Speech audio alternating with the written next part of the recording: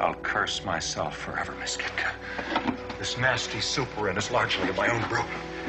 If I hadn't let your beauty lull me off guard. Off guard, comrade? There are some things I cannot disclose, Miss Kitka.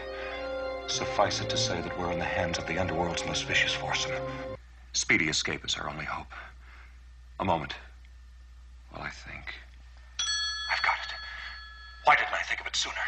Of what, Comrade Wayne? Up my left sleeve, I have a tiny radio transmitter strapped above my elbow. What a curious device to carry. Not at all, Miss Kitka. Capitalists like myself who carry large sums of money often have such safety contrivances. If I could just get at it.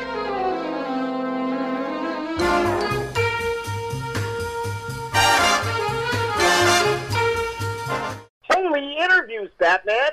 Hi, this is Burt Ward, Robin from the TV series Batman. You're listening to TV Confidential. Wowie zowie! It's fantastic!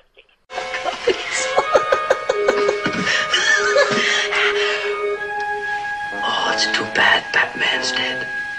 If only he could see me now.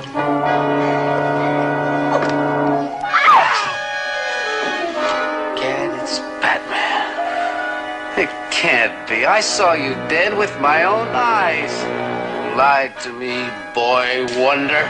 A little white lie is excusable when dealing with the likes of you, you black-hearted scoundrel.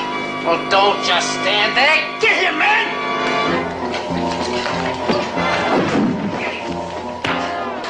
Ed Robertson, along with Tony Figueroa and Donna Allen, as we continue our look at this week in TV history. Coming out of the break, we heard Adam West laying down the law as only he knew how in Batman, one of several classic TV series, Tony, that are marking milestone anniversaries this month. And you do a great Adam West from the movie.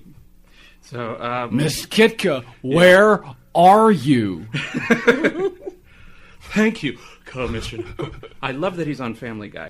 So let's just pick up with January 12th, 1966. Yeah, Batman first premiered in January of 1966, January 12th. January 12th, 1966, 45 years ago this month. And again, we're talking about how All in the Family changed, television in the 70s. Batman changed television. In a lot of ways, Batman was sort of a celebration of the potential of television, what you can do. Color also was a big... Exactly. It would not have succeeded if it was 2 years earlier. Yeah, the use of color and the use of angles and just all the sort of... I mean, it is such a visually brilliant I think you could show. see Batman's influence in Laugh-In, in Smothers Brothers, in music videos that would follow, and not to say that the Bat-Tusi should not get its own special recognition. But he did swing a mean cape. Yes, he did. I think Batman is still one of the most stylized television programs to air. And funny, color TV. My parents did not purchase a color TV till the late 70s. I saw it in black and white and thought it was incredible. Oh, yeah. When I finally saw them in color, much, much later, they blew me away. Oh, yeah. And again, it's a show that when you watch it as a kid, you appreciate it on one level. But when you watch it as an adult, it is just as fresh and just as funny. There was pop culture in there. There was pop art. I mean, you're talking about something that came from the pages of the comic book, and I think that influence is there. But also, I think you could see if Andy Warhol did a comic book version of Batman, that's what the TV show would look like. Exactly. Oh, yeah. Exactly. I mean, it was totally there. But you did pay, I think, homage to the comic book origins, especially during the fight scenes, the pow and the... Yes, it's one of the few television shows where you can actually say the word onomatopoeia, and I mean, because that's the pows and the splats and the this and the, my favorite word, my favorite bat fight word is zwap. Zwap. with the 3 Z's. See, only Don Martin could come up with sound effects like that. The classic artist from Mad Magazine.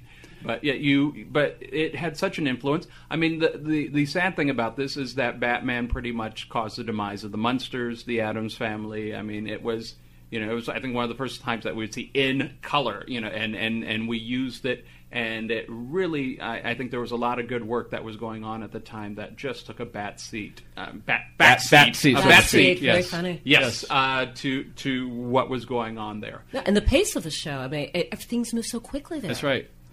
Yeah, I think it was definitely one of the first shows for the evolving medium. We could spend an hour talking about Adam West because we talked about typecasting last year during our conversations about George Reeves, and obviously when the show ended as quickly as it did, West spent the better part of 10 years sort of struggling with the perception of nobody seemed to take him seriously because he made such a there was such an imprint, and he was opening supermarkets. Well, Clayton Moore also made the best out of the situation as well with the Lone Ranger, but I think Adam West was ready to go on to the next thing, and he was getting those personal appearances, and you couldn't turn it down. Yeah, but it wasn't until the mid to late 80s when there's a generational shift in television executives. The people our age who grew up watching him on Batman were now making decisions. They're making casting decisions, and they were thinking, and all of a sudden Adam West had this whole new career, not just doing films and television, but he became a staple. He became a staple of Bill Maher's Politically Incorrect show. He was that. I think he and William Shatner, two people from the same school, they were able later in life to make a career out of being themselves, out of playing themselves, and they still get to do legitimate work. Shatner is always, his sitcom is doing very well right now. Adam West plays himself on Family Guy as the mayor of Conog. Adam West. He also played himself Adam West. on The Simpsons.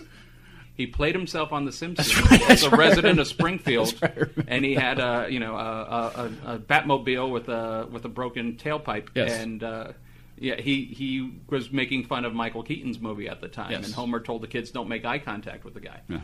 I've met him once, and he was, he definitely had time. He made, when somebody came by and saw him as Batman, and I'm like 19, 20 at the time. He's, I just wanted to say hi to him. I knew somebody who worked with him on one of the animated series where he and Burt Ward were Batman and Robin. That's right. A friend of mine, Melindy Britt, was the voice of Batgirl and Catwoman on that animated series. So I wanted to basically say, we have a mutual friend. He said, oh, great, but it was just one of those things where, it's like whatever he was doing, he stopped and gave, the fan.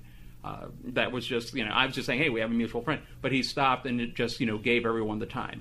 Put his arm around me. I got a little bat hug. And, so he was really a cool guy. My older brother was a diehard Batman fan. And you had a very talented cast and guest cast on that show. And that was the beauty of the show. It was such a strong cast. Yeah, the villains, Cesar Romero as the Joker, Vincent Price as Egghead, Frank Gorshin as the Riddler.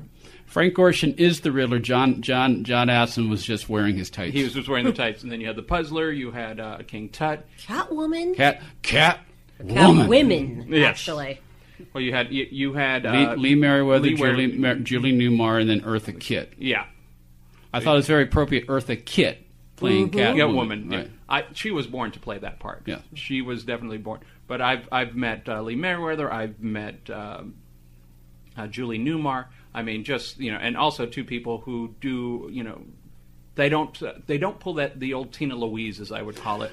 No, in fact, when we had Lee on our program in 2009, we asked her, "What do you get the most when you do fan conventions? What do you get asked the most about?" And we were surprised. She said, Catwoman. And I mean, it's surprising because she only did the movie; she didn't do the show. But as I said to her on the program, I saw the movie before I actually saw the show in reruns. I mean, because even though my first memory is just watching is him from the King Tut episode, I didn't really see the show for the first time until I went to the reruns in 69, 70. But the first time I saw Batman live action was the movie on the ABC Sunday Night Movie, and so I just think of her. I always think of Catwoman as Lee Merriweather, and so I was surprised when I actually saw the movie and saw it was Julie Newmar. Yeah, the local ABC affiliate used to show it as part of the 3:30 movie, usually during Easter vacation or sometime when kids would come home, and that was mandatory watching. That was one of those communal experiences where you got everyone together. And you got to see all the the best line of that is sometimes you don't know, sometimes you can't get rid of a bomb. Some days you just can't get rid of a bomb. Yeah, that is the That is one of the best lines. Yeah. Years ago, I had a chance to chat with Les Martinson, the director who did all sorts of television throughout the 50s, 60s, and 70s, and especially some of the old Warner Brothers shows. He directed the Batman movie in 1966.